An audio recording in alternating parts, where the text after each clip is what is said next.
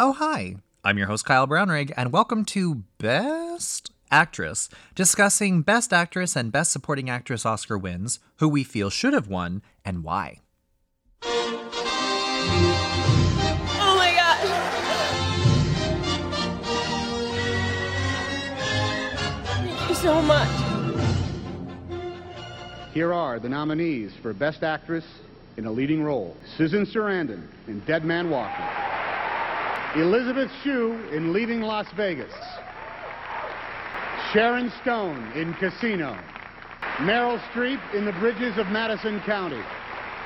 Emma Thompson in Sense and Sensibility. And the Oscar goes to Susan Sarandon in Dead Man Walking. Hello and welcome to another episode of Best Actress. Today I am joined by comedian, sketch comedian, singer. I've seen you sing. David Brennan. He has performed at Just for Laughs in his sketch group, The Imponderables. He's a Gemini nominee. Gemini is what the Junos used to be called. Bill and Sons Towing. What is Bill and Sons Towing? Oh, that was a web series we did for 2 seasons with the group where we played brothers who ran a tow truck company, and Nicholas Campbell from Da Vinci's Inquest was our dad. Oh, I love that so much. I'm still so fascinated. So the Imponderables, you guys were clearly a very successful sketch group. Who were some of the members of this sketch group? Eric Toth, John Smith, and Tony Lombardo. We're all from Hamilton, but we're all based in Toronto. We were together for 12 years. Wow. And you were Gemini nominated. Gemini nominated for like an album? It was taping for the 10th anniversary of the Canadian Comedy Awards. So Gemini's, it's not the Junos. It was formerly the TV Awards, but they've amalgamated that now into the Canadian Screen Awards, I guess. So the Geminis and the Genies used to be separate, but now that's that. But Junos is still Canadian music now, nothing like that. Wait, so the Junos used to be the Genies and the Gemini... No. I'm so confused. Junos is separate and has never changed. The Canadian Screen Awards are now what used to be the Genies and the Geminis. Well, I'm Canada, eh? It's Canadian entertainment. Nobody watches it. It's my bureaucracy. Oh God. Well, that good for you. That is fun, so crazy. It's just the reason why because I usually don't go too deep into people's credits, but the reason why I find this so fascinating is because, David, the first time that I met you was in Ottawa about like a year or two ago, something like that. And I remember you were performing at a very high level, and I never met you before or heard about you. Yeah. And I was like, who is she? And then I remember somebody was like, oh, like he's been to Just for Laughs. He was like a sketch person. And then one person was like, oh, I heard he's from the States. And like everybody, there was like this David Brennan lore. And I was like, who is this person? And I never asked you because I liked the mystique. Right. I think I remember talking to you. I remember that conversation. I think you said something like, why aren't you like doing this as in stand-up? Yeah. And I was like, I'm trying, It's just because, like, no offense to the Ottawa comedians. It's a very shallow talent pool. It's not like Toronto or Vancouver or Montreal or something like that.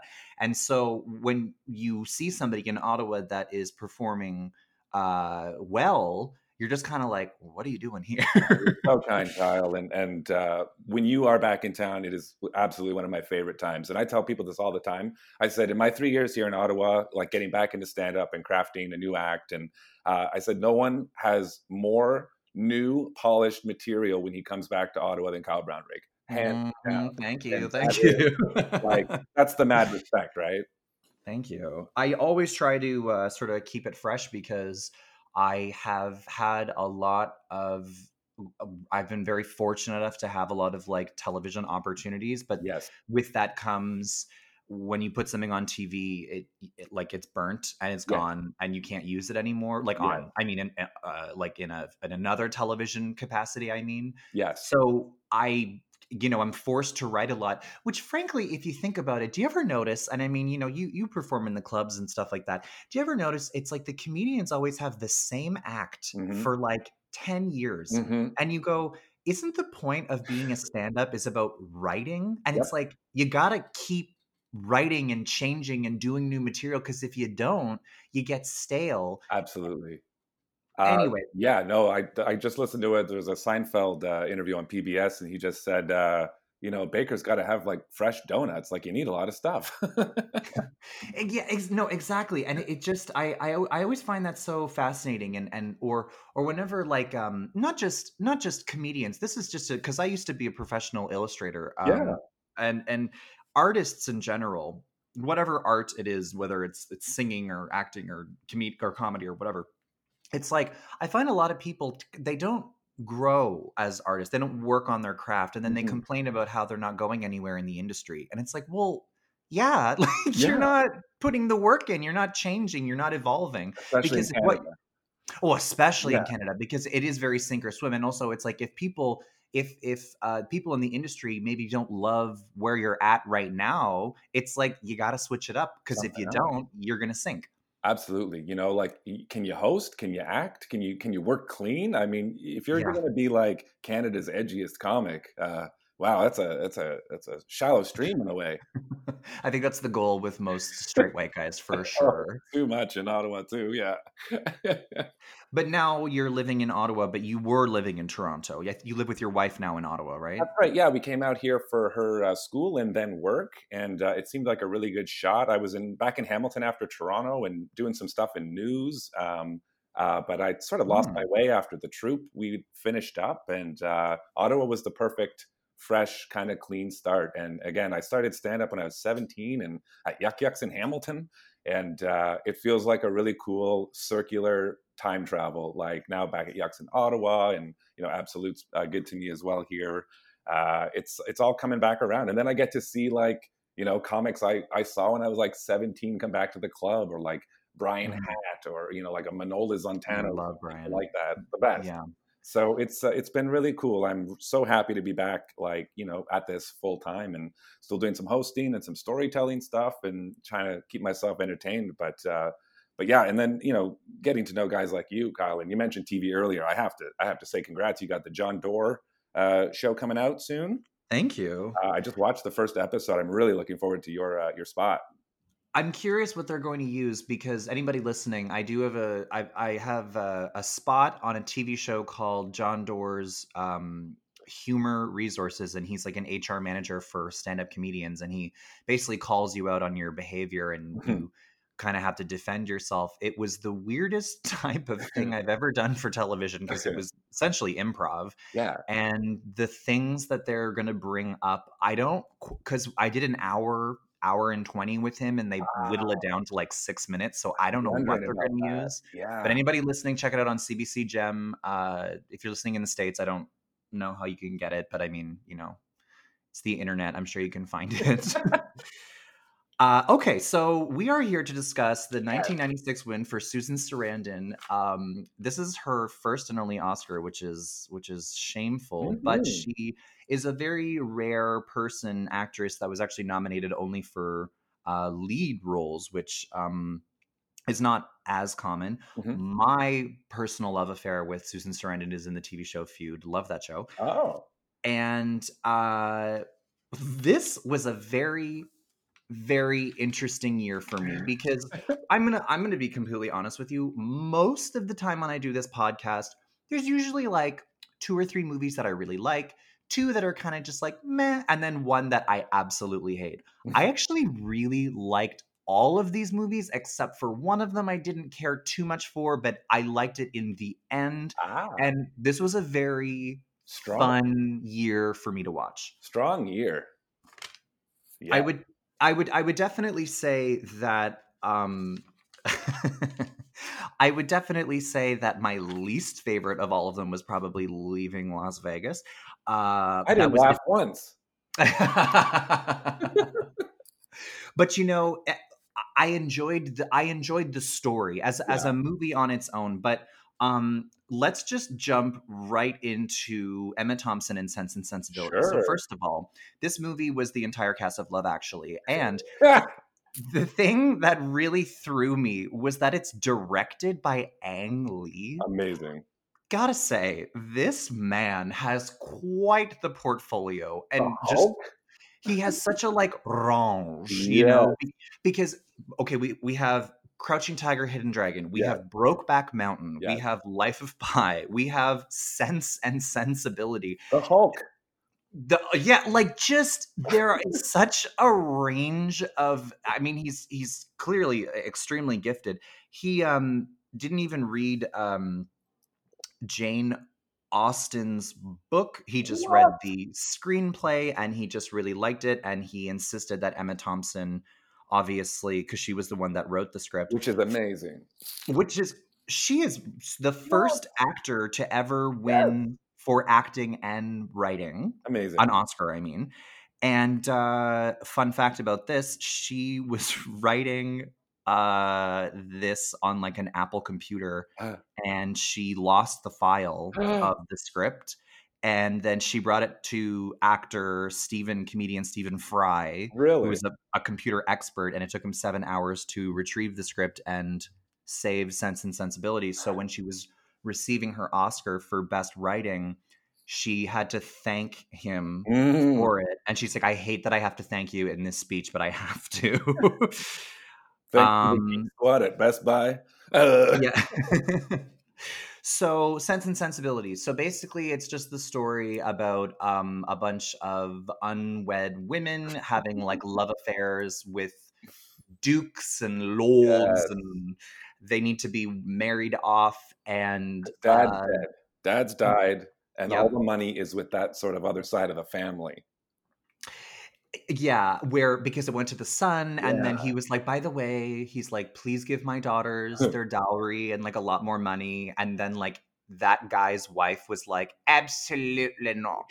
So then that was kind of she was like the villainess of the movie. Oh, good.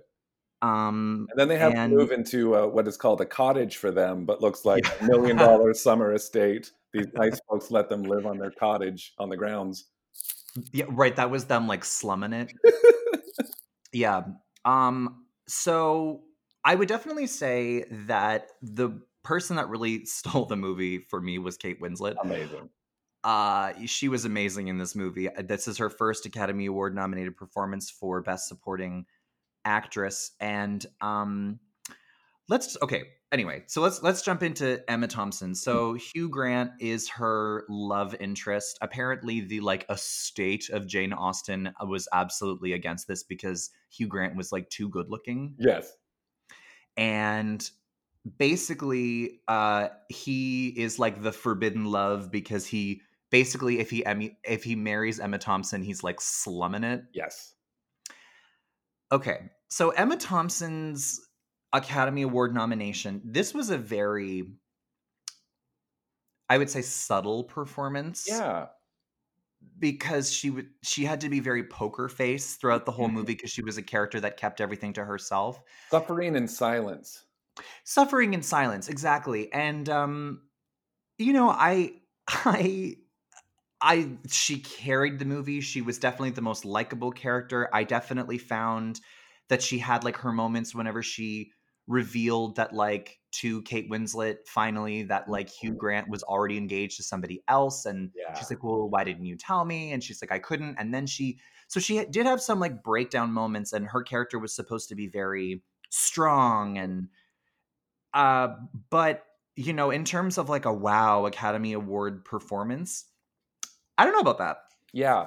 It's not the kind of performance the Academy usually says like, hey, that's the one, like, because she's so contained. And I think just knowing that going in about the screenplay, it's like she's really quarterbacking the scene, but also like really letting like Kate Winslet shine. And her scenes with Alan Rickman are great, the couple that they have. So I think it's kind of easier to kind of forget that she's kind of killing it this whole movie. It's just so understated. Yeah, well, exactly. And that's kind of what the role called for. I guess that is very true. I think whenever I think of like an Academy Award nomination, I always just think like, who can cry the most for 3 hours, And this year, we're all five. We got some good tears in all five of these movies. Oh, absolutely. I think the funniest, I had tears of laughter whenever Kate Winslet sprained her ankle and suddenly became a cancer patient. She is, I think they said that she's carried by 3 of the different men in the movie, like picked up and carried. I mean, I don't know. This type of role for Emma Thompson is very similar to something that she had played in Howard's End, which she had won the Academy Award for. And this is that kind of like fancy English thespian, like technical type of acting. And there's something about Emma Thompson that's very like mate. What's the word? Not like motherly. You were going to say maidenly or something. Yeah, I was like going to say matronly. I was like, like she's very she has such a nurturing type of personality, or like she plays a mom so well, even when she's not a mom. Yeah, and I think she's quite a bit older than the character, like in the book, is supposed to be. But I think she just has that sort of natural thing, and I don't. She sets up Kate Winslet's performance so well that maybe like Kate Winslet kind of like stole a bit of the thunder here.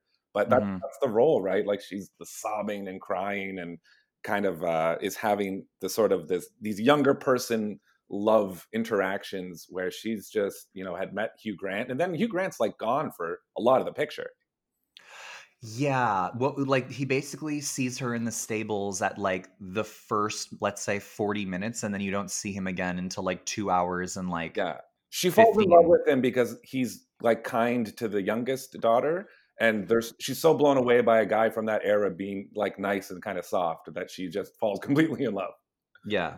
I think that as I get older, well, I'm like 31, I'm an older bride, but as I get older, I definitely enjoy boring movies more and more and more. Like this movie had my attention from start to finish, because on the outside, you're like, oh God, this is going to be a complete nightmare. But like watching it, it was like, I was hooked. Absolutely. It's got all these great little like scenes in the corner pocket. Like Hugh Laurie even just kills it. He's so funny as that grumpy other like husband guy.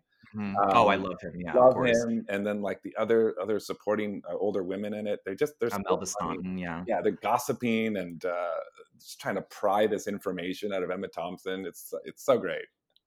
Well, I think that that's actually very true. What you were kind of saying, that like Emma Thompson was setting up all of the other characters, because if you think about it, she really was the glue sort of holding the whole entire picture together. So her character was absolutely essential. So this movie also, by the way, was like a huge box office success. And I think that probably had to do with her nomination for a little bit more of a subtle, like a nod. Yeah. Because we're not talking a Best Picture nominee, I don't believe, for this. Yeah, I mean, I would say because of Ang Lee, but like, one thing that I thought was really interesting that somebody pointed out was that like Best Director and Best Picture are basically the same thing. Yeah, but this is a weird year. I'm sorry, I think I just got that wrong. I think Sense was nominated, but are Dead Man Walking and the other one, Bridges, I don't think they're nominated, but their directors are. It's a weird year here. There's a lot of I know that I think the only thing that Bridges got was just Meryl. I think it was just acting. I'll have to double check that, but what I loved about Sense and Sensibility is it was really weird seeing Snape be nice. Yeah, he's great. Yeah. He's old too. Yeah, no, for sure. But overall, like I love Emma Thompson. I think that I've seen this type of kind of performance from her before in Howard's End a little bit, and she won an Oscar for that. And this kind of seemed like something that she was comfortable playing, and like a subtle performance. She had obviously some moments where she, like when she found out that Edward was engaged, and when she had to explain to Kate Winslet like that she knew the whole time, but she had to keep it to herself. And there was a lot of strength and conviction in her character, and she played it exactly how she should have. It's just maybe just not the type of Academy Award nominated role that I'm used to. Agreed. Yeah, and she gets the main message of the movie across, like her part, like it's the head versus the heart, right? And Yeah. everyone around her, like Kate Winslet especially, is the heart, and she's like, no, the head. But then when she finally, Hugh Grant comes back, and then she finally gives in, and she balls. It's like it's very cathartic. It all works very well. She was gross crying Gross crying. when he she was like it was It's because of the clothes. It was probably a corset. she's being strangled. No, for sure. Yeah.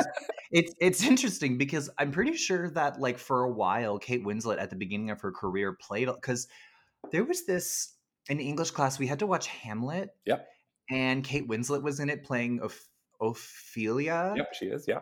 And she also was like wearing like an incredibly tight. It's like, Yeah. you know how Keira Knightley basically like lives in the past in all of her movies. It's kind of like Kate Winslet at the beginning of her career. That was kind of her trajectory for Absolutely. a while. Yep, absolutely. That period stuff. Oh, apparently Kate Winslet didn't even want to play, because she was supposed to play the woman that Hugh Grant was engaged to for 5 years or something. Right. That's right. And she just showed up being like, Yeah. oh, I accidentally brought the script for Marion. And then they were like, oh, and she's like, I can read it if you want. I love like you hear the stories like that. Like they like, oh, actually they kind of fibbed their way in. And I can't imagine the kind of trouble you might get in, like if you actually pull that off, but you're not like well known. Like you'll never be at this casting agency again. Like yeah. She's like, come on, I pulled my tits out in Titanic. I think you could let me read for Marion. They're like, for sure. Okay, so let's talk about Elizabeth Shue in Leaving Las Vegas, aka the woman who breastfeeds Homelander in The Boys. Okay, so Elizabeth Shue. This is Bad Adventures in Babysitting, Elizabeth Shue. That's right. I've never seen that movie. Oh, okay, though. Yeah. I've never seen that movie. So one thing I thought was interesting about Leaving Las Vegas, this movie was not at all what I thought it was. So Leaving Las Vegas is a movie about a man, Nicolas Cage, who chooses to drink himself to death, actively chooses to drink himself to death, and finds a hooker named Elizabeth Shue. Named Elizabeth. Are you Elizabeth Shue? His first day on the strip. Yeah, he's like, wow, can I get another? No, she's kind of a hooker with a heart of gold. Yep. This is a very familiar trope that we've seen in Hollywood, and another kind of it's just okay. Before we get into the plot of this movie, I've done this podcast now. This is the 22nd episode, and there have been so many episodes where the women, the roles, it's always like the adulterer, the hooker, the wife, the mother who is an adulterer, or the mother who has to become a hooker. It's like, oh my God, could we please just come up with some architect? Like, just for once. And I realize that it's getting better, but we are still not there. And I'm not saying that like I hated Elizabeth Shue in this role. It's just that I'm so sick and tired of seeing women play hookers and we all have to be like, wow, brave choice. Like whenever a straight guy plays a gay guy and we're like, wow, like sacrificing his career for that. It's like, but Elizabeth Shue in this movie is a hooker with a heart of gold. They're uncompromising characters that refuse to stop hooking and stop drinking, and it's sort of a very uncompromising love story that is really boring. Not really much happens except for a lot of awkward moments in public. But then in the last like 10 kind of minutes, it gets like really real. And then, the ending is, well, not to give like a 20-something year spoiler, but the movie's called Leaving Las Vegas because he goes to Vegas to die, and when he dies, he's left Las Vegas. So he dies in the end, and the ending actually kind of made me appreciate this movie. But I got to be honest with you, I found this movie really fucking boring. It's a long wreck, and it's got definitely some boring parts and some really, really out there stuff for an actress who we'd never seen her like this before. You know, she's in the Karate Kid and, you know, like these other kind of movie, Cocktail and stuff. And this was really like her moment. She is really going for it in this movie. Yeah. Did you think, so she's talking to like a therapist off the top and intermittently? Okay, so I read that that was supposed to be one of those, like, it's up to the viewer to decide. Oh, great. Because basically, she's not even wearing the clothes of her character. She's just, it's literally just Elizabeth Shue wearing Elizabeth Shue's clothes, but they're filming her and she's talking in the character. Yeah. Okay. So that was, for the record, they never clarified that. They just liked it, so they just intermittently cut it into the movie. You know, I just, yeah, like, I know what you're saying. This was obviously a departure from something that they were probably used to seeing Elizabeth Shue in. I've never seen Cocktail. I've seen The Karate Kid, but I do not remember. I think Hilary Swank was in one of them. That was the reboot. The reboot. The Adventures in Babysitting, whatever. I have not seen this movie, but I will say that Elizabeth Shue in this movie, she seemed a little too rich white woman to be a hooker for me. Yeah. But that also could be because through like a 2021 lens, perhaps. But she just seemed a little too like she's fresh out of the like Beverly Hills Hollywood mansion, and she's like, okay, am I a hooker now? Oh, okay, cool. Yeah. I got like high class call girl kind of more vibes, but then she's like literally doing like the street walk on the Vegas Strip and open to all the dangers and craziness that brings, which, you know, some of those things do happen to her character. But yeah, I totally agree. Like, I don't know what the casting was or who else might have been up for this role, but yeah, that's totally the vibe. She's got this really abusive pimp, but he sort of exits the picture, I guess, kind of violently off screen. And then she's sort of free to take up with this relationship with Nicolas Cage's character. But yeah, you know, there's a scene near the end. She's like smoking a cig and they got the Dunkin' Donuts. She's sitting on the curb. I'm like, that's it. Like, I kind of wanted to see more of that. Because otherwise, she's kind of got this kind of okay apartment, and you know, she's like doing okay. A nice apartment. yeah, you know. But yeah, I'm with you there. And that's the thing. Like, I'm not saying that hookers can't have nice apartments, but I am just saying, like, yeah, where she's eating the Dunkin' Donuts, spread eagle on the curb. Yeah. She has like a shiner. It's like, I think that is maybe because, listen, in Toronto, I live close to Allen Gardens, and that is next to Hooker Harvey's. And I have had many a breakfast sandwich in that park next to a hooker and her pimp. And it's rough. Yeah. Okay. Like, it's not like most hooker pimp situations. They're not that glamorous. They're not that gorgeous hair with like her roots done. And like it, like, I just, I guess that comes down to casting, but just in terms of her acting, she went there, you know, like she definitely was. It was a very good performance. After I watched the movie, I had to have an immediate palate cleanser. I put on Third Rock from the Sun because I needed to, like, you know, by the way, John Lithgow is a treasure. But anyway, just like it was a very depressing ending. And though I didn't really care for the movie, I found it quite boring. I think that when a performance can really like gut you like that, I think that speaks to a really good performance. Yeah, I finished it, and my wife's working in the other room, and I said, yeah, like the ending isn't crazy, like especially with Nicolas Cage, and she's like, what is he doesn't jump out of the airplane or what? I'm like, right. Honeymoon in Vegas. Yeah. And I know, like, back probably in the Blockbuster days, someone definitely rented the wrong movie and put it. Like, damn it, there's Jessica Parker. Yeah, seriously. You know, the entire movie, it's just this like slow descent into death. Yeah. Not really that much happens. It's just a lot of embarrassing, awkward moments. Including the ending. Nicolas Cage is literally at death's door. He's convulsing. She finds him in the room, and I guess they like make love in the end. But he's like dead. Like he's like necrophilia territory. I'm sorry. She's on top of him trying to get him hard. Like, what a wreck. Like he should be hospitalized. Yeah. And that's Yeah. the finale.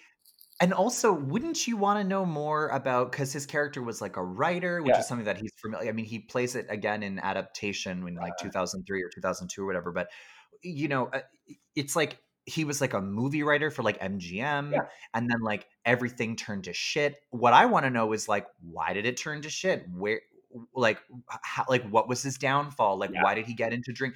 Because he even says in the movie at one point, he's like, something happened to me. I don't even remember what it was, and I don't even care. Yeah. And you're like, I don't buy that. No. And the family and the estrangement, divorce, and he has, I guess, a son. It's never really dealt with that much. There's a picture, a bike in his apartment. And then, like, I guess in the casino, he has this sort of alcoholic hallucination flashback where he's like yelling about his son and stuff. But that's about it. But yeah, he's kind of like already so far gone by the time we meet him. Shopping in the supermarket for the liquor that it's hard to know. I think those early scenes are kind of effective, like the boss letting him go from his job was kind of like rough, and then he's harassing Richard Lewis and Steven Weber in the restaurant for money. Everywhere he goes, it's the last time someone wants to see him. He gets kicked out of all these bars and hotels, and they're like, please never come back here. Like, this guy is a pariah. And just a disaster. And it's because he is like death walking around. Yeah. That's very true. Speaking of Third Rock from the Sun, the guy that French Stewart, who plays Harry Solomon, is in this movie, Leaving Las Vegas, and his eyes are open for the very first time. So that's cool. Oh my! That's probably why I didn't recognize him. Yeah. Yeah, seriously. The last little thing that I will say about this movie is just that, like, she gave a really great performance. I just thought it was a bit miscast, but again, that's really more like casting agent, and the makeup could have been better. But again, like, I just hated how like sexy everybody was. Like, I drink a lot, and I know the toll that alcohol can take on your body. Nicolas Cage was like ripped fuck right off. Like, right. Absolutely not. Yeah, I don't know. I thought that she was a very sort of interesting sort of performance. The ending really convinced me, and I believed her in this role. I just thought it was a little miscast, to be honest with you, but really great performance. I'm right there with you. Yeah. But overall, like, revisiting this movie, I know I saw it a really long time ago. I don't know if it still quite should have its place. Like, I think it's like one of Roger Ebert's top 10 of the 90s or something. It was a different time. And I think that's too, like, one thing I love about your show is like looking back at these, decades old movies through, like you said, like our lens today, and I know, like, I think there were a few parts where like the director and the writer, it's like they want us to sort of laugh, or like it's they're having like a date and it's a lighthearted moment, but these people are a wreck. Like, they're making out in the casino by the slots machines, and there was one sort of background performer like with the most disgusted face on, and I'm like, yes, that is how we would react. Like, they're about to get thrown out, they're all over this. He can't even stand up. Like, we've all seen this couple, in Vegas or wherever, and in Mexico, it's a wreck. Definitely. Hats off to her. I think again, I think she was quite good. She was. It was just kind of a boring movie. Yeah. So, speaking of Vegas, let's talk about Sharon Stone in Casino. Oh, yeah. Okay. So, just want to point out at the very beginning that Robert De Niro wore a suit that I wore on TV, and the second that I saw it, bitch stole my look. Now the one where is he a suit when he has his talk show? His character has the talk show. No, he's doing a meeting with the divorce lawyer, and he is like, "Are you listening to me?" Talking to Sharon Stone. It's like this mint green suit with like, with like a black like little pocket square, and I was like, "Oh my god, bitch stole my look." But anyway, the wardrobe's amazing, and including for her, and Sharon Stone's character's wardrobe definitely reflects where her character's at. Oh, absolutely. Okay, so Casino. I love this movie, and I hate gangster movies. Yeah. Casino is the story of Robert De Niro playing Robert De Niro as Robert De Niro you can imagine.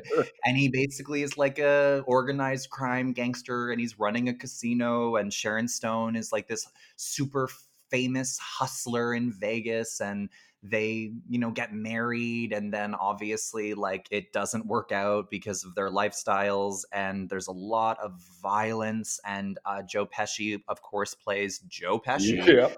And it's not really about anything specific. It's sort of just like about they said it's based on true events, but basically just, the world of organized crime and all the fucked up things that go on in it. Now, Sharon Stone in this movie, up until this point in her career, Sharon Stone had been nominated for like a bunch of Razzie Awards, but it really wasn't until Basic Instinct where like it kind of saved her. And Casino is her only Academy Award nominated performance, and she is incredible in this movie. The only thing going into it that I remembered about this movie was that she was forced to give Joe Pesci a blowjob, which frankly, if anybody had to do that on screen, I think she deserves an Oscar just for that. And the thing that I thought was so amazing about Sharon Stone is, because it's a long movie, it's like 3 hours long. Oh yeah, it's an opera. Yeah, it really is, because Martin Scorsese. But what I loved about this is basically Sharon Stone is like this rare exotic bird that Robert De Niro's character tries to kind of cage. And it just, you can't, and it just doesn't work. And everything that she does is it's kind of Robert De Niro's fault, because it's sort of like she told him going into it that I'm not this girl. I loved the honesty of her character. I loved the rage of her character. It was like probably the finest Sharon Stone performance to date. And I just love that she never lied about anything. Absolutely. Yeah, just going back to that De Niro thing. The first time he sees her, she's at the craps table there, and she gets in an argument with the guy gambling about her cut. And so she flips all of his chips up in the air, and everyone scrambles, and it's a huge melee. And Robert De Niro's like, that's the girl for me, mother of my children. That is so funny that because I wrote that exact same thing down, where it's like she's making it rain with poker chips. And Robert De Niro is like, that couldn't have been more adorable. And you're like, okay, well, now there's chaos that has ensued. But I think her character is so straight up. She wants to be protected financially. They have the safety deposit box. I loved this movie. I had the double VHS forever. Like, think it's so authentic. And it, honestly, on repeated viewings, like, I think of the shit Sharon Stone must have dealt with in Hollywood, getting her start, and her struggle, and Ginger's like surviving and trying to get her own, I think it's really authentic. I don't think Sharon Stone did acting study for this role. I think she was just poured into it, She was dodged because she was asked to audition for this movie, and Martin Scorsese canceled on her twice. So she just assumed that she was being ignored. So then when they asked her to audition the third time, she canceled and said, I'm going for lunch with a friend. And then apparently Martin Scorsese went to this restaurant where she was and was like, okay, so this is what I'm thinking. And then power move. I love it. Yeah. And I'm sure she probably loved that. Yeah. I always love a femme fatale, and that's really what she was in this movie. I think that Sharon Stone, if we're talking about a Vegas story, Sharon Stone is what I wanted Elizabeth Shue to be. I realize that it's sort of you have a contrast of a mess of a human being, Elizabeth Shue, and then you have a glamorous mess, Sharon Stone in Casino. But I always like the glamorous mess. For sure. And absolutely. And her wreckage is amazing at the sort of the halfway point, and then everything, the downfall. But even when we meet Ginger, she's a smooth operator. She greases everyone in the 20s. They say she knows how to make this town run. She takes care of the valet guys and the pit bosses and everyone.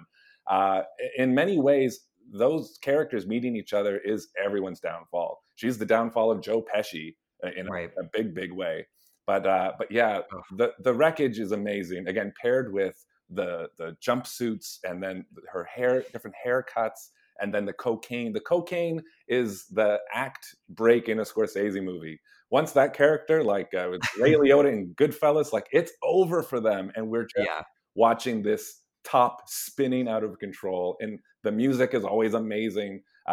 It's just so great. And then to the point where she ties down their kid because she wants to go be with James Woods, their pimp. I love that. I love whenever she gets caught with James Woods for the first time at the diner, and she's like, oh fuck. And she puts her head down, and she knows that something really bad is about to happen. And it's you feel like the fear and the anxiety and the adrenaline of the moment, and you're like, oh my God, what is about to happen? Yeah. She seemed like a real person. She did. Yeah, absolutely. And I don't think we need to worry or wonder too much about where she came from. Probably nowhere remarkable, but is in Vegas and found herself to be a hustler. And it's just this huge game. And boy, just in perfect Scorsese style, like by the end, everyone's just wasted and fallen their own way, right? I don't think that it would be a Scorsese movie unless somebody was wearing giant tinted Coke bottle glasses. Amazing.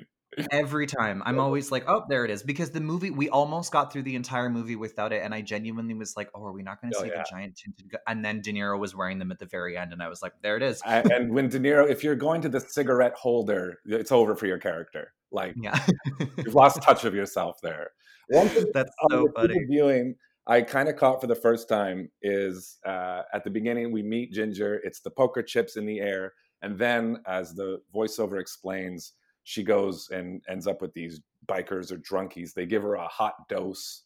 So they kind of overdose her on purpose. And they say all she is left with was like $33,000 in collector coins. And I was like, chips to coins, you know, after all that millions, it's right back to like coins and chips. I'm like, not bad, not bad. Yeah, it was, it was a remarkable performance for her. Side note though, just off topic, but the scene at the end, the way that they killed Joe Pesci with the bats and they like bury him alive, I actually covered up my eyes and my ears because I don't really like gratuitous violence, but like that was disgusting. I agree. I can watch people get shot up. I don't care, but I cannot handle beatings in movies. I think about this scene all the time. I don't think there's another scene that I've ever watched that has grossed me out violently. I usually skip that part, but no, it's horrendous and it goes on so much longer than it needs to. And I think that might be the point, but wow, it's a lot. If anyone hasn't seen it. It's disgusting, but her, you know, Ginger's character from start to finish, it's like a full journey. Like it's like you really see like where, but I mean, I realized it was the 90s, but did we need that like big mom bouffant that she had, that like big, it looked like a big cauliflower on her head with like the mullet like tails at the end. It was like woof, Sharon Stone. Her chinchilla fur coat. Oh, it looks so soft. How many chinchillas had to die for that? Oh my God. She's like, it's soft. But no, she one more thing and then we'll move on. But I loved when she was like backing up her Mercedes and driving it back into her car, back and forth, and just like everybody in the neighborhood is looking at her. The police are there and she just doesn't like relent. She's just like, fuck. And De Niro's just making small talk with the cop. They're like, another crazy Vegas wife is lost this morning. All right. Just so routine for them, eh? I just, absolutely loved her in this movie. Okay. Now let us talk about a little treasure that I like to call the Bridges of Madison County, starting Meryl Streep. So first of all, David, I have to say, she moved me. Amazing.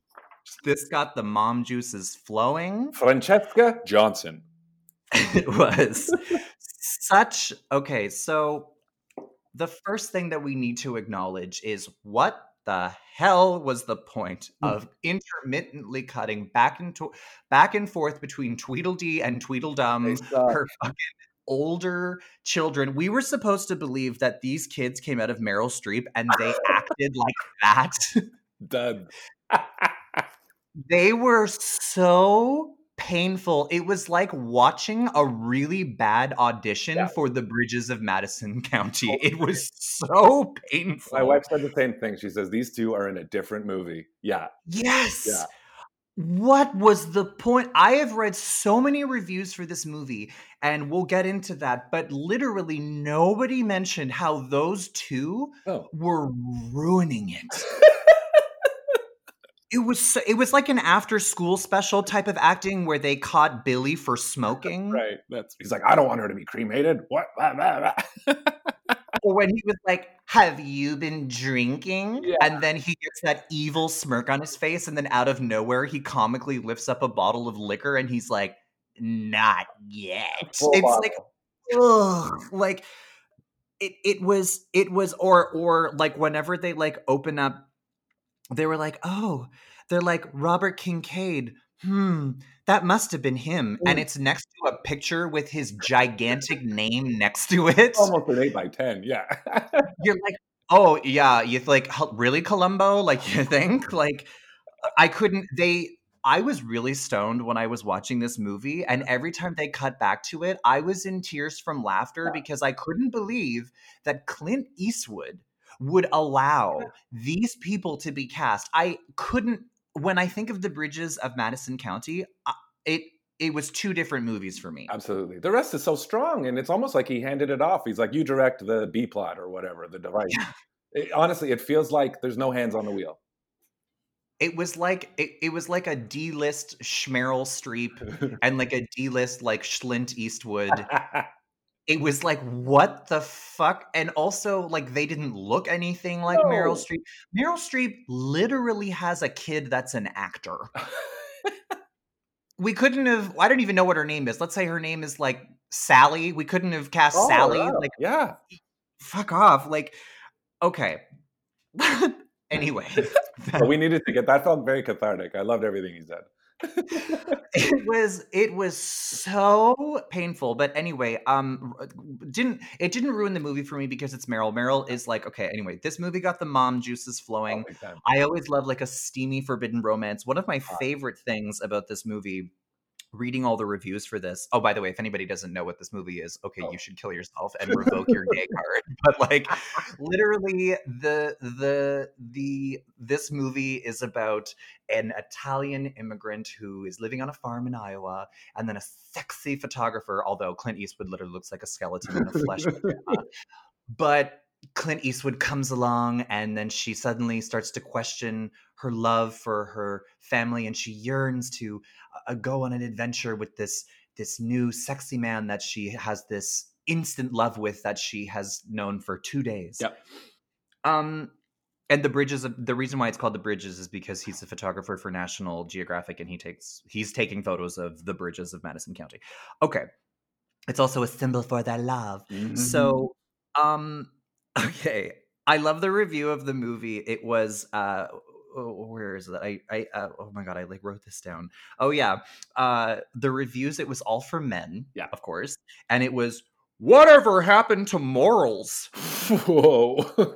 It's like, okay, first of all, that's the point of the movie, you fucking dink. Yeah. It's like going to see a war movie and being like, whatever happened to peace? What did you think you were going to see, you fucking dink? Like, that's the point of the movie. It's supposed to be like a forbidden romance. Like, fuck off. Like, it's not for you. If you don't like it, like, fuck off. Now, because they show us this other character who has been outed as having an affair, and she is shunned by the town. Yeah, it's like they already did that. It's called Butterfield 8 with Elizabeth Taylor, 1959. Check it out. Right. But okay, here we go. Meryl Streep, absolutely brilliant. They said that her accent was bad. No, it was actually regionally specific, and it's fucking Meryl Streep. Do you really think that she would actually, from Sophie's Choice, do you really think that she wouldn't do her research to find out the specific accent? Also, she speaks fluent Italian. Whenever she was up for the role of King Kong, with Jessica Lange, that it ended up being with, whenever she went in for the audition, the director was Italian and said that she was ugly and disgusting, and how dare she be considered for this role. Right. And then she responded back in perfect Italian, and that was in the 70s. She was literally like, oh, I guess I'm not good enough for King Kong. And she like was like, fuck you. But like, fuck off. The accent was on point. It's Meryl Streep. It worked for me. I just love this movie. Just everything about like the acting, how she's such a sympathetic character when she's doing something that's so like forbidden. You're rooting for her, but obviously she's quite conflicted. Yes. What did you think about this movie? Oh, I loved it. I mean, I think it's just so, it's this beautiful time capsule. They tell you right off the top, it's going to be 4 days. They had 4 days together. and to see that quick bond, and then to the struggle where they realize they're trapped. She's very jealous of Clint Eastwood's romantic life as a traveling photographer, and she thinks he's going to leave this and go on and have other women, and while she's this simple, stuck in Iowa like homemaker. And I guess it sets us up like we're supposed to think like, well, they should just leave it, because if they end up together, then she'll always wonder about her family, and it's a heartbreak all around. So we kind of know there's maybe no choice, but this isn't going to work out. They keep us kind of hanging on to the end where they see him in the rain on the street. She's with her husband. But yeah, it totally works. I think the tension between them is amazing. I was wondering about all the husbands and wives that went to see this in the theater back in the day, and then they get into the car. Like, is that a quiet ride home? Like, all the husbands like, we're good, right, babe? Like, because we don't really get to know her husband. They go off to the fair with the kids. That's the device. But he's just a straight up guy, right? But, she is, her heart is taken to a new level with him. And I love it. I love the first time they touch, she's fixing his shirt on the phone, and it's on, man. It's full steam ahead. I get the sensation that this movie is. Yeah. I think what I liked is that they presented her husband in such a, he's never hurt a man or he's never hurt somebody in his life. Like, she doesn't hate her husband. Nope. She's like, no, he's a good man. She doesn't say anything bad about her family or anything like that. It's just that she's suddenly like overwhelmed with like steamy love feelings for Clint Eastwood. That's special. Yeah, I think that's life, man. I think that's pretty realistic situation for like a relationship in a film, for sure. Yeah. I think going back to the point that you said about those like quiet car ride home after the theater, I think that it's probably those like boyfriends or husbands that wrote those reviews where it's like, whatever happened to morals? Stone her. Yeah. The only thing that I will say that just I really didn't enjoy was when Meryl Streep and Clint Eastwood would like make out. It was very uncomfortable. It was like directing. So Clint's directing that kiss, right? Yeah, it was just a lot of like it was like, ugh. And like, I think all actors should take like a making out course because, but oh my God, Meryl Streep, like, you can feel her pain in every scene. And the scene whenever that like random woman comes by and she's like, I told my husband that I'm going to see my girlfriend for the afternoon and that's all there is to it. And then she has to like entertain her, and then Clint Eastwood has to hide upstairs. Yeah. And she doesn't kick the girl out, and she's just like, oh, and you can see that she fucking hates it, but she also like has no choice. I feel like that would be very hard to like emote. Yeah, and as an audience, we're like, you get that neighbor out of there, because we know time is ticking away. That's a killer moment. I love that part. I think that I've talked about this before in the podcast. I think that one of the hardest things to do is when you can act without saying anything. Yeah. And she is just like the master of that, because you feel how she's trapped. I had a guest on previously. His name is Bill Antonio, and he's kind of like my classic Hollywood expert, and or he is a classic Hollywood expert. And he said something that is so accurate. He said, the great thing about Meryl Streep is that she always knows what movie she's in. Key. And it's like, because, you look at friggin' Tweedledee and Tweedledum, that like, I don't know where the hell that was like a Hallmark movie, after school special. I don't know what the hell movie they were in. Not in Almont. But like, exactly. But like Meryl Streep is like just knocking it out of the park. The only thing is that I hated the ending, because if she stayed with Clint Eastwood, her kids would never have had to have found out, and it would have spared us the abortion of that acting job of them finding out. So true. I agree, man. That's non-verbal stuff. Like when the phone rings and they're together, it's like, is she gonna answer it? It's like they look at each other. It's amazing. My big time Meryl Streep crush moment is in The Deer Hunter, where Nero comes back, and Meryl Streep's been with Christopher Walken, who isn't coming back because he's doing Russian roulette stuff. And he goes and knocks on her trailer, and the door opens, and her face, she goes, oh my God, Michael. Like that for me, like, it's just killer. But again, it's been said a million times, but that is not the person I'm watching in Bridges of Madison County. That's not the woman I'm watching in Adaptation or Iron Lady. Like, there is a reason she has all these awards and everything. It's just that she's that good, and it almost becomes boring to talk about. But yes, she is that good, speaking or not. Yeah. And the fact that Trump called her overrated is just another reason why he's fine. But she's awesome. Yeah. It's incredible. She's a genius. Okay, let's talk about our winner, Susan Sarandon, for Dead Man Walking. So this was Susan Sarandon's last Academy Award nomination. It was also Susan's only Academy Award win, which I think is kind of sad because, Thelma and Louise was just so incredible and so groundbreaking. And I really don't think that people were expecting her to win this Oscar. Sharon Stone won the Golden Globe. They weren't even nominated for a BAFTA. Yep. It could have been also the timing of when this was released. I'm not certain. But the thing is that I feel like Susan Sarandon was kind of just due. Yeah. I think that this was her fifth Oscar nomination. She'd been nominated for The Client, Lorenzo's Oil, Atlantic City, I think it's called, and Thelma and Louise. Yeah. And Dead Man Walking is the story of a true story, apparently, of a nun who is there to be a spiritual advisor, guide to somebody that is a rapist and a murderer, and he's about to be executed, Sean Penn. And also, Sean, if you've never seen Dead Man Walking, just before we jump into it, Sean Penn had like an unlimited supply of like Vidal Sassoon mousse. Like this coif. His hair was like perfectly coiffed through the entire movie, and just Sean Penn to that hairdo. I loved that big bouffant. That was nice. And when you first started talking, I was like, am I going to have to put on these closed captions, or am I going to get used to this Louisiana accent? Like, oh my God, I put on the subtitles. I couldn't understand him. I was like, what? Like he was muttering. I couldn't.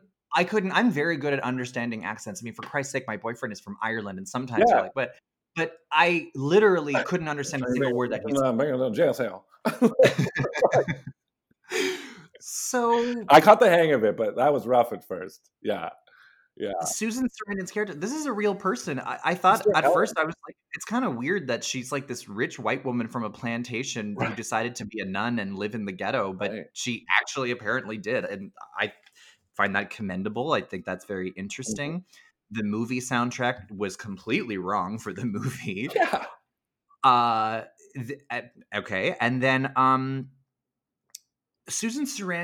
reason why Susan Sarandon was so amazing in this movie is because the majority of her performance is actually really spent listening. Absolutely. And reacting. Yeah. And Susan Sarandon is I love Susan Sarandon. I think that she's so. This was a movie where I didn't really write down much. I just watched it. I just paid attention to it. I just listened. And not just because this was the only movie that I paid to rent, but because I found that her performance was very captivating. She's conflicted. Everybody is like, how dare you spend time with somebody that like raped my daughter and killed my son? Yeah. And, Sean Penn's character even lies to her and is like, I didn't do anything. Yeah. And then we're, as the viewer, supposed to believe that for a little bit. And great performance by Sean Penn, by the way. Fantastic. And I loved this movie. It from start to finish, great film. Susan Sarandon was so brilliant in this movie. I am so happy that she has an Oscar. Mm-hmm. To her name. I feel like she should just have more. I think she's such a great actor, but the only thing that I didn't care for in this movie is, do you remember whenever near the end, whenever it's like the final countdown, he's about to be taken to the lethal injection site and she has her face pressed against the bars. Yeah. And she's like, it almost seemed a little like my boyfriend is about to die. Yeah. I was interested in that too. Cause it's like kind of the thick glass with the holes that you're talking to each other in? No. Whenever she had it was bars. Okay. It was whenever he was still. It was like the final countdown. Whenever like she only had a few minutes left. Right. Or he had a few minutes lleft. They were going to kill Susan Sarandon. Because she's dead. Surprise. Trick. But what did you think about this movie? Oh, Loved it. I remember seeing it quite a while ago, but boy, was that ever a treat to revisit. She is in every scene except for, I believe, the flashbacks to the crimes, and I love that POV that we follow. That I love that we never saw Sean Penn in prison, just like by himself, smoking cigarettes all day, doing his hair. She is. She's got every note. She is set up as this basically a saint almost. She's Sister Helen.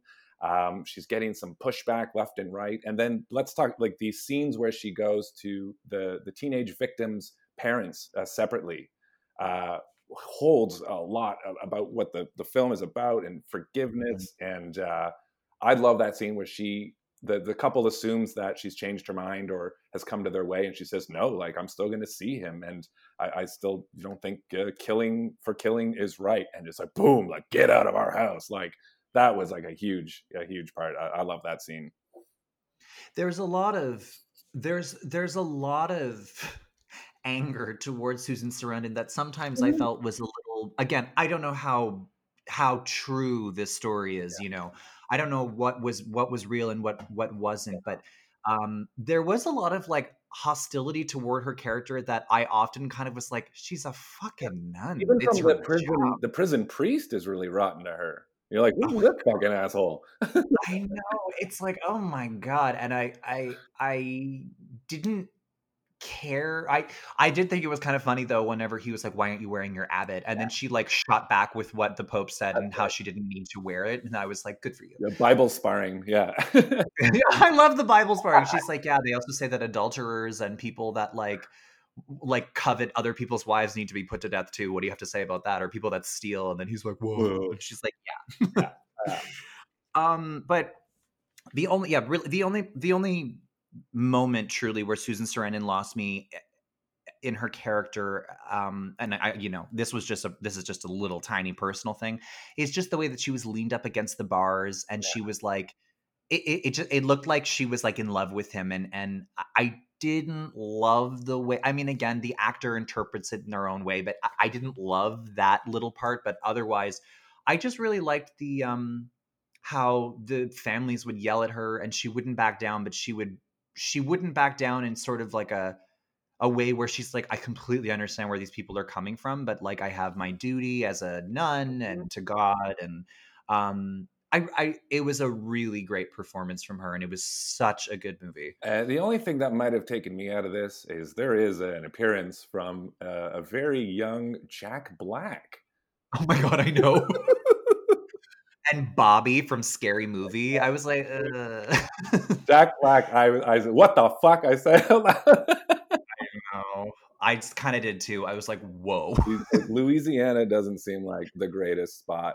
One of my favorite show is True Detective season 1, and I have to think the creator loved Dead Man Walking. The landscapes and this Louisiana in the series, they're always talking about Algoma, the prison where Sean Penn is. It looks like hell on earth. This environment where even like the prison guards are like, "Yep, it's my job. I kill them." Like, oh, wow, yeah. Oh wow. Did you know that whenever a prisoner is being executed, they have to flip 2 switches so that it's randomized, because 2 different officers or prison people, guards or whatever, each one flips a switch so that it's randomized of whoa. like who like kills it, because then that way not one person is responsible for killing the inmate. That is so interesting. Like, yeah, they can kind of have a more clear conscience about it. Wow, that's so interesting. Wow. Yeah. Dark stuff. Really dark. Yeah. But yeah, there is a bit of a flirty vibe. You're right, between them, and he kind of has one near the top. And this is like, she's warned like they're not around women a lot, these prisoners and stuff. So what do you expect, I guess? Yeah. There was a part, where they're talking sort of through the glass, and the way it's lit, it's like she looks like a total lit up angel over his shoulder. And then in the reverse, he with that goatee and hair looks like Lucifer over hers. It struck me. I'm like, oh, that's interesting. There's a lot of that religious stuff here. Yeah, no, I mean, I personally am not a religious person. I'm very pro religious freedom. Believe in whatever you want to believe. Yeah, I've seen your act. Yeah. But I would definitely say that I usually don't really care. I find that most religious stories tend to be movies like Doubt Yeah. or like Spotlight. Yep. You know what I'm saying? But then this was kind of a very interesting story from the perspective of a nun, and it was a really wonderful performance, and I loved it, and I'm really glad that she won her Oscar. But I think that we have to decide who we're going to pick. Yes. Yeah. So I'm actually going to give you the pleasure of going first and picking who you think that the Oscar should have gone to. Okay. I think the Oscars should have gone to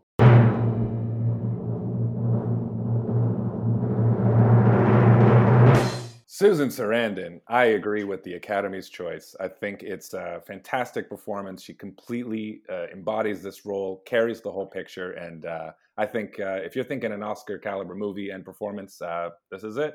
One for the ages.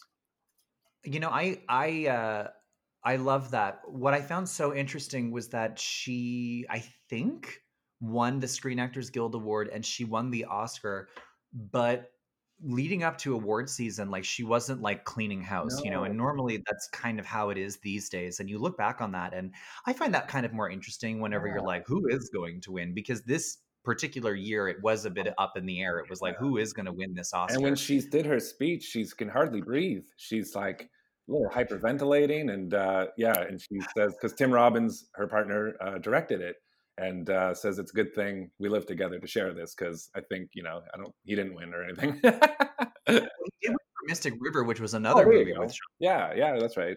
So he had his coming then. That's good. It's so funny that you said that about her being like she couldn't breathe, because I actually, when I was watching the acceptance speech with Susan Sarandon, I literally said to Daniel out loud, I was literally like, why is it that every time that somebody wins an Oscar, they're like out of breath? Yeah. 2 steps, honey. Like you're fine. You got it. They're worried about that music playing and cutting them off, I guess. Okay, so I'm going to go ahead and say who I think should have won. So I think that the Oscar should have gone to